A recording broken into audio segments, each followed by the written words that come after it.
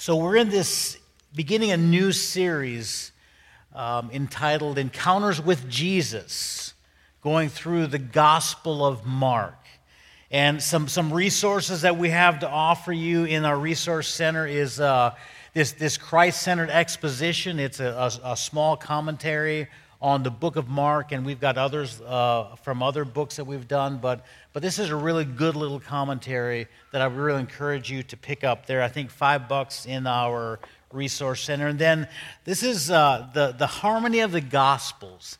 I don't know how many of you have ever looked at a Harmony of Gospels or have one, but probably 25 years ago, I got this Harmony Gospel, and what it does is it takes the four Gospels, it lays them beside each other, and it helps you to see how Matthew, Mark, Luke, and John report different events and things happening throughout the life of Christ. And so I would really encourage, this is one of those things I think that everyone should have.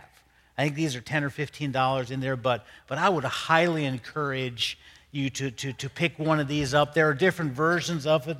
This is by Robert Thomas and Stanley Gundry, and I really like it. It's the NIV version. And then we don't have this in our resource center, but Sun Life does a Harmony of the Gospel study that takes you through the four Gospels, and it just takes you through the life of Christ and how Jesus lived and how we can ought to really model our lives after him. And so as we go through this book of Mark, it is my hope that we would just again get a fresh view of who Jesus was, how he lived his life, and how I, as a follower, as a disciple of his, ought to live my life the way that he did.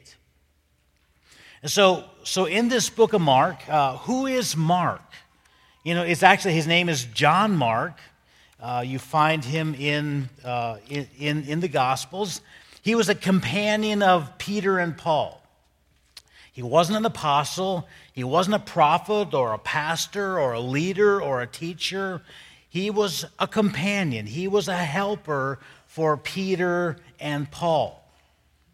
Now, and Mark had this incredible opportunity to travel with two of the most influential men in the whole New Testament, that is Peter and Paul. He was a cousin of Barnabas, and Barnabas was also a very influential worker in the New Testament, and he traveled with Paul and Barnabas on their first missionary journey.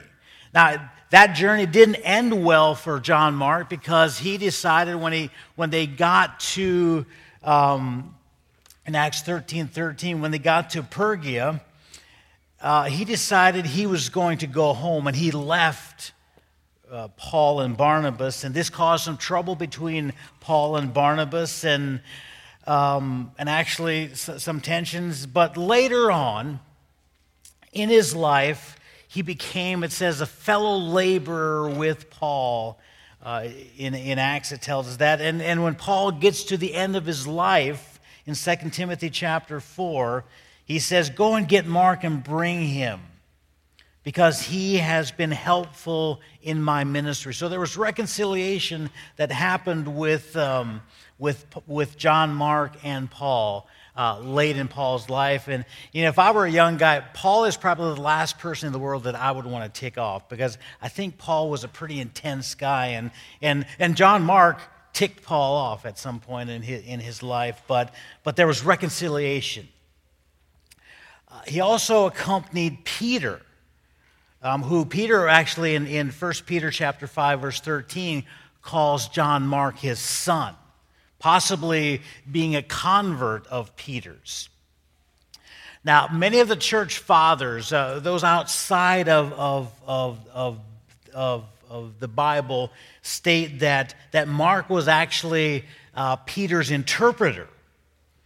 And they believe that Mark composed much of this gospel from Peter's memoirs. And under the inspiration of the Holy Spirit, who controlled all the information that came through him to Peter, John Mark wrote this Gospel of Peter, and so it's possible that Mark wrote this book through the eyes of Peter's experiences as he followed Christ and did life with Christ.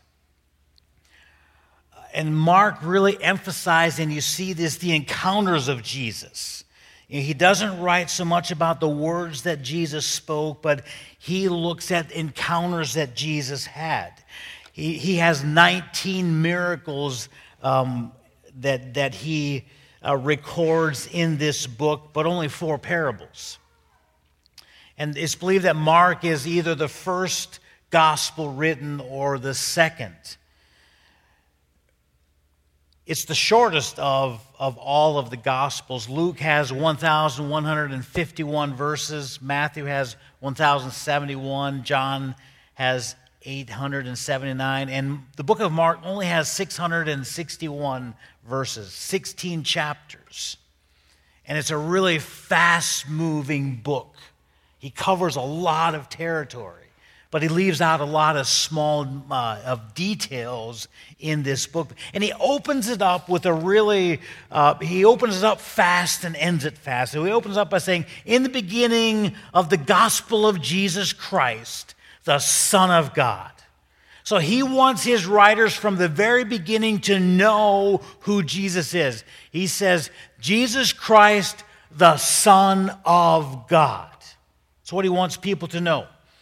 Then he says in verse 2 and 3, and I'm using the New Living for verse 2 and 3, he says, and it began, speaking of the life of Christ, it began just as the prophet Isaiah had written. Look, I'm sending my messenger ahead of you, and he will prepare your way. He is a voice shouting in the wilderness, prepare the way of the Lord. It's coming. Clear the road for him. So this account about Jesus Christ, he says, it happened just the way Isaiah said it would. And so Mark looks back and he grabs from the prophet Isaiah, and he says, look, it happened just the way Isaiah said. Isaiah said that there was going to be a forerunner. That forerunner is John the Baptist, and John prepared the way for Jesus. Now, Mark doesn't mention Jesus' birth at all. He doesn't mention anything about his childhood. He just briefly touches on his baptism and his wilderness experience. And he moves almost immediately to Jesus' encounters with people. It's fast moving. He wants to get to those encounters that Jesus had with people. So he says in Mark chapter 1, verse 14, he says, after John was put in prison, Jesus went to Galilee, proclaiming the good news of God. The time has come, he said, the kingdom of God is near. Repent and believe the good news.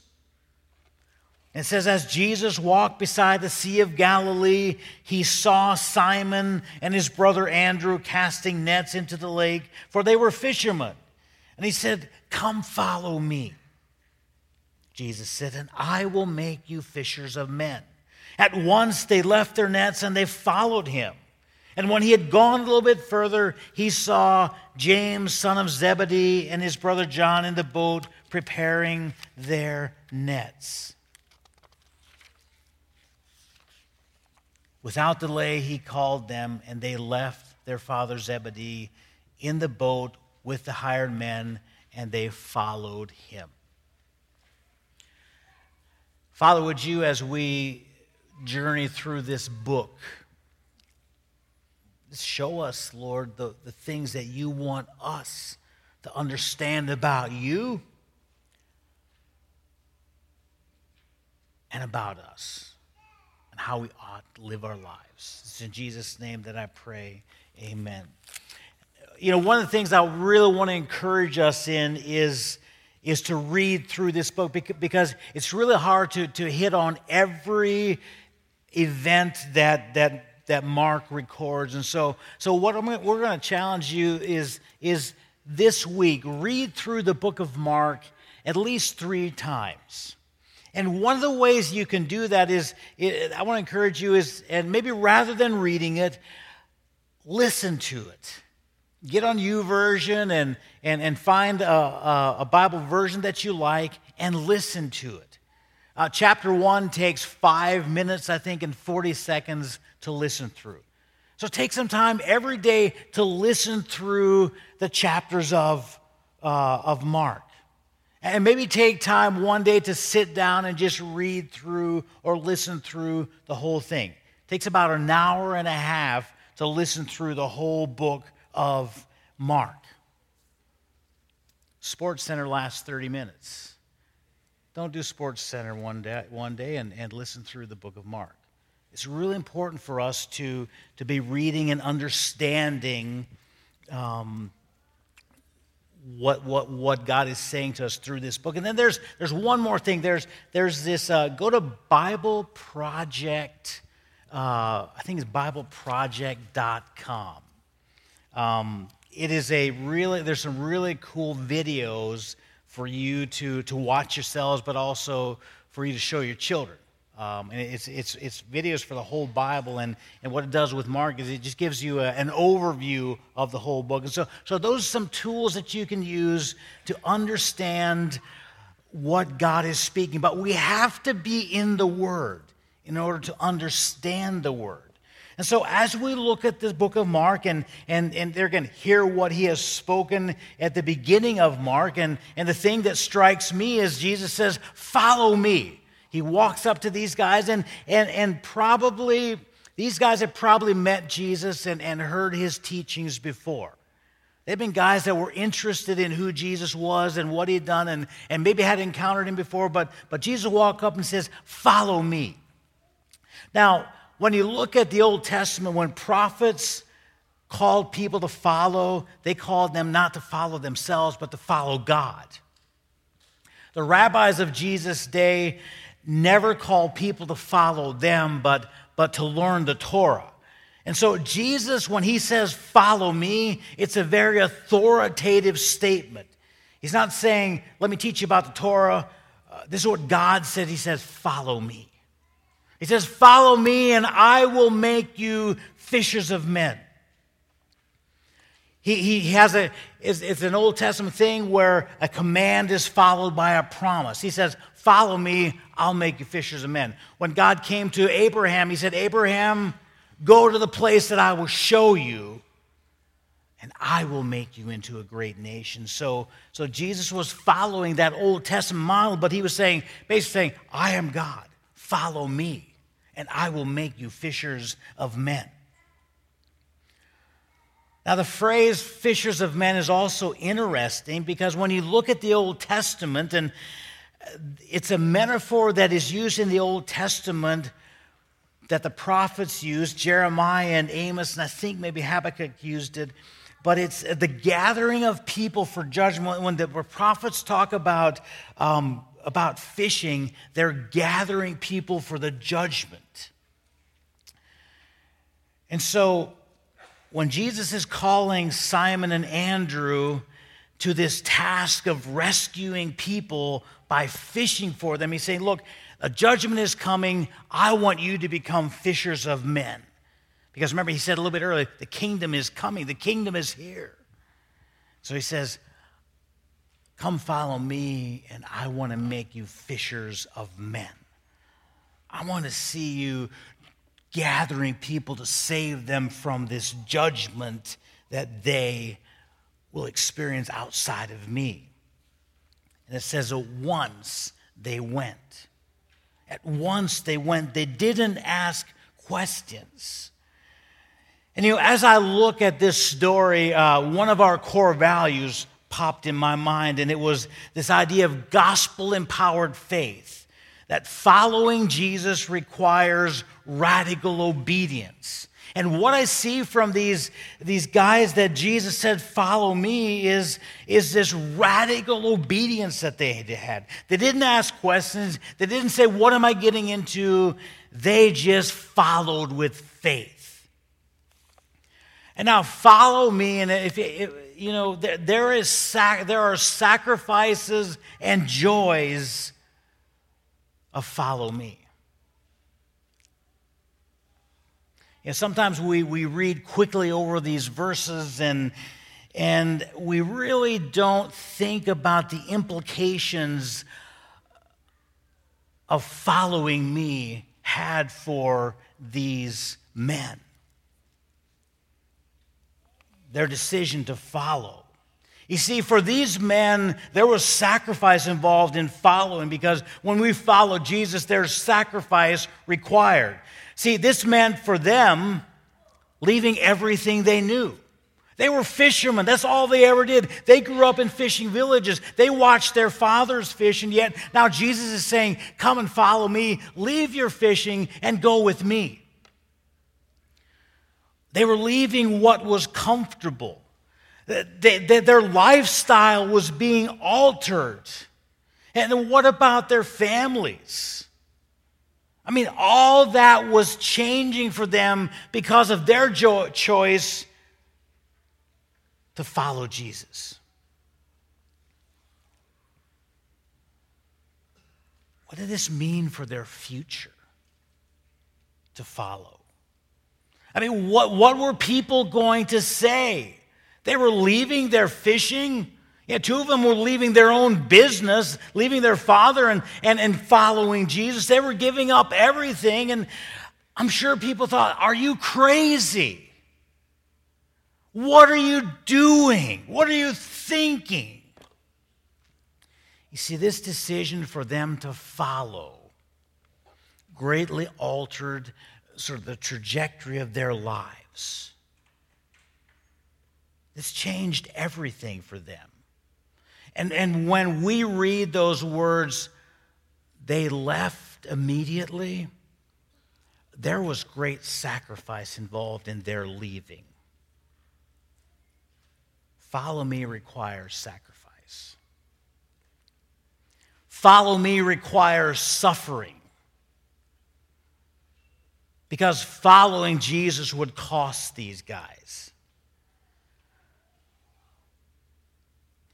You know, Jesus would later tell them in Mark chapter 8, because when we get to Mark chapter 8, the disciples are thinking, look, this Jesus, he is going to be our ruler, he's going to be our king, and so he has this conversation with them, who do people say that I am? And Peter says, you're the Messiah, the Son of God, but then he looked at Jesus, and then Jesus explained to them what was going to happen to him, and Peter said, no, that's not how it should be, and Jesus said, get behind me, Satan.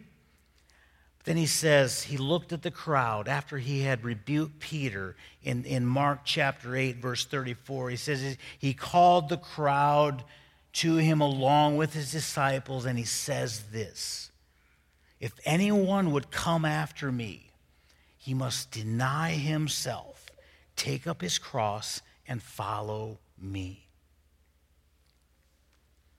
For whoever wants to save his life will lose it, but whoever loses his life for me and for the gospel will save it. If you want to be my disciple, he says you got to pick up your cross.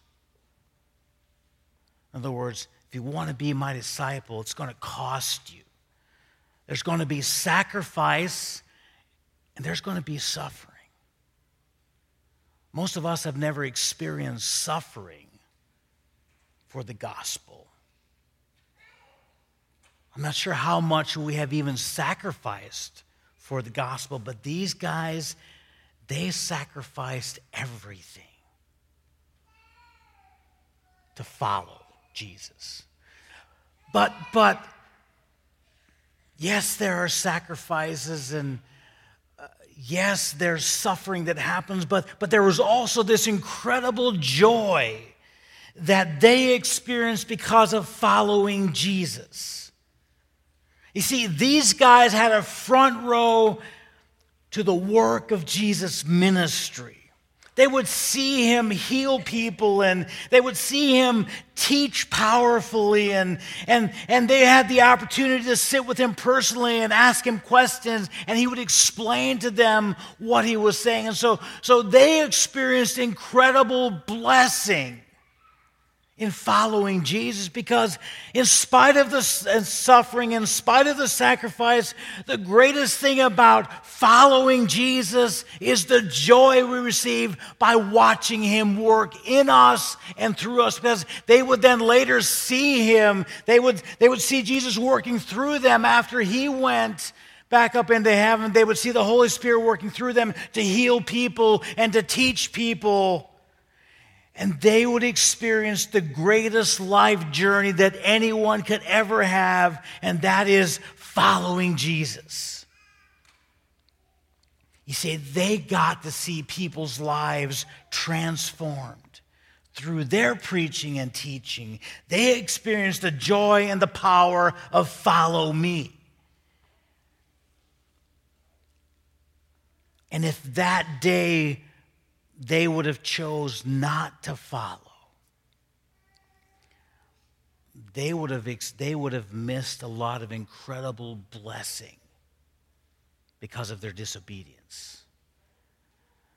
Now, because of their obedience, yes, they all of these men except for John, history tells us, were martyred for believing in Jesus and following Jesus. So, yes, it was very costly. But their lives were also incredibly joyful. 2 Corinthians, Paul writes this, and Paul suffered incredibly. He says, "Therefore, let us not lose heart.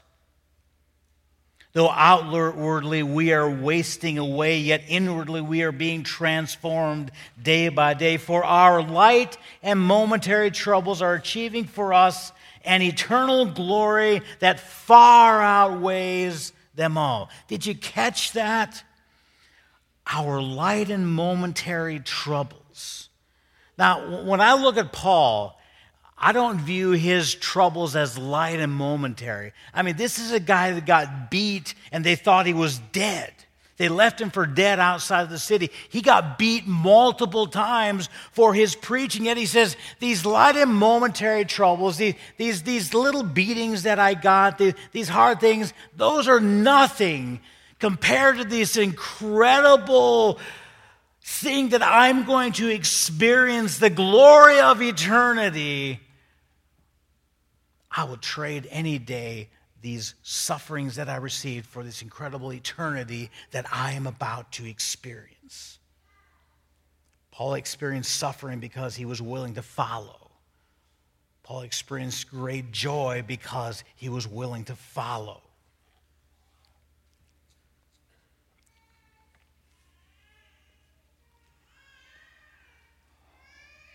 Have you had a follow me moment? Or moments in your life?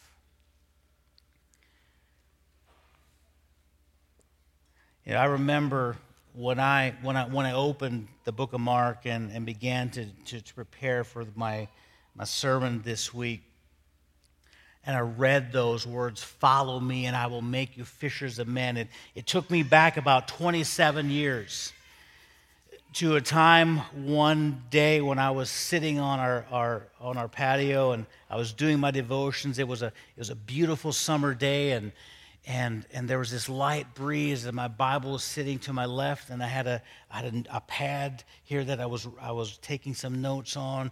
And I remember at one moment the wind began to just a light, cool breeze began to blow, and the pages on my Bible began to rustle, and they turned. And all of a sudden they stopped.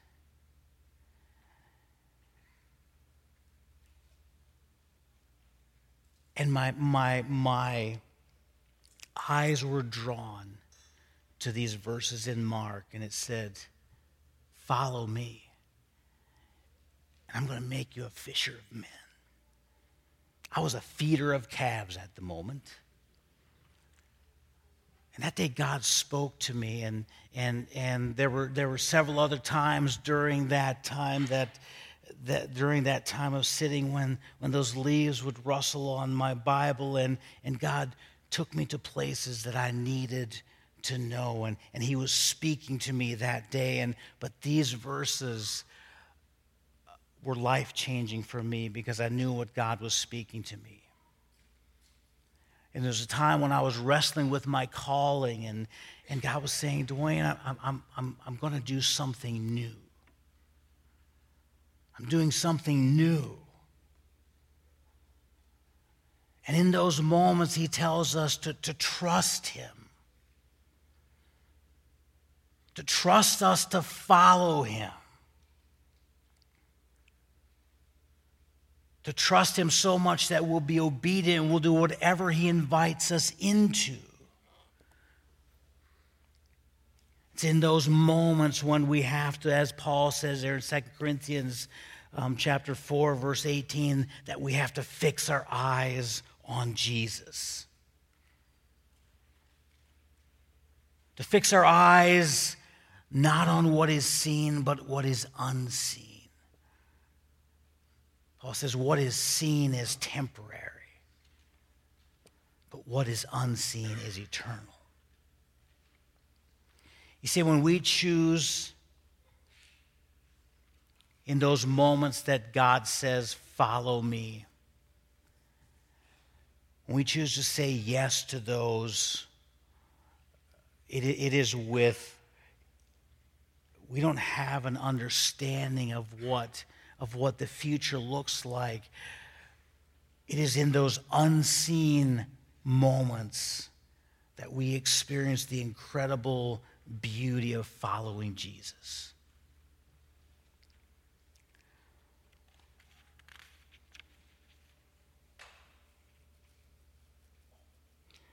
But follow me moments aren't even so much about where we're going or what we're doing. Follow me moments are about who we're becoming. Does that make sense? It's about who we're becoming. It's who Jesus is making us into. See, follow me is a lifelong journey.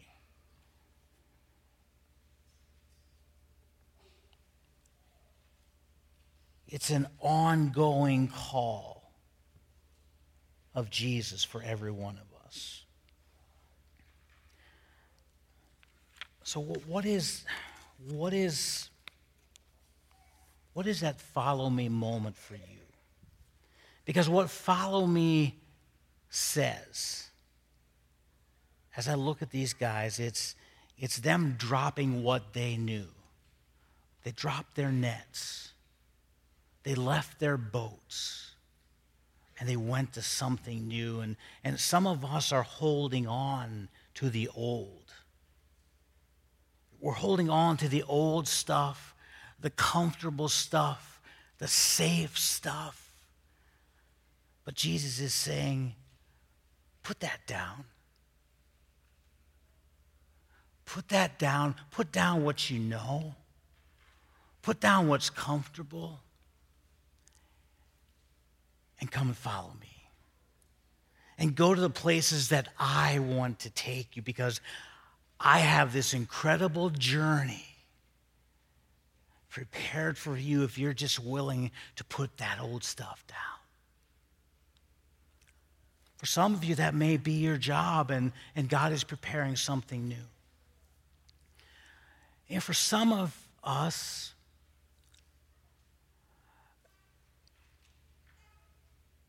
it's old hurts and pains that you're choosing to hold on to because it's what's safe, it's what's comfortable. It really hurts, but when, and you're thinking, but if I put those down, that means I have to forgive people.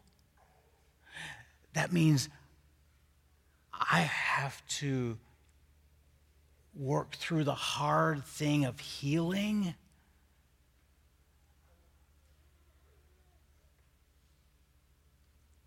And you'd rather live here, holding on to those nets and staying in your little boat, than putting them down and turning and following Jesus and experiencing the greatest journey you will ever experience. A journey that has ups and downs and twists and turns and joys and sorrows. But boy, at the end of this journey of follow me, there's this incredible experience, this incredible eternal reward that we will experience because we were willing to put our nets down. Stand up and follow Jesus. Are you ready to follow him?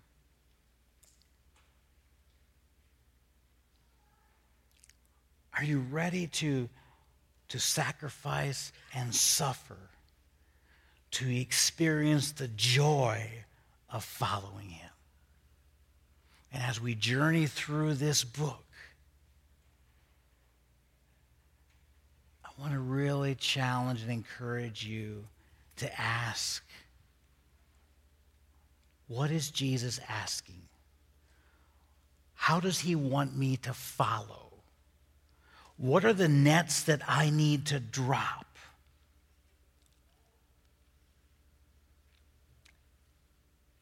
so that I can follow Jesus?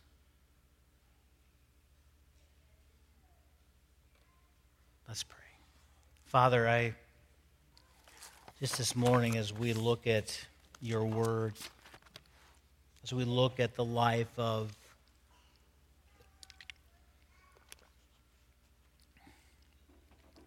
Jesus and the people he called to follow him, would you, Lord, in these moments, I pray right now that you would show us the nets that need to be put down,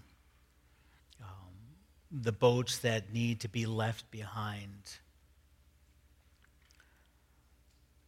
and give us the courage and the faith to follow.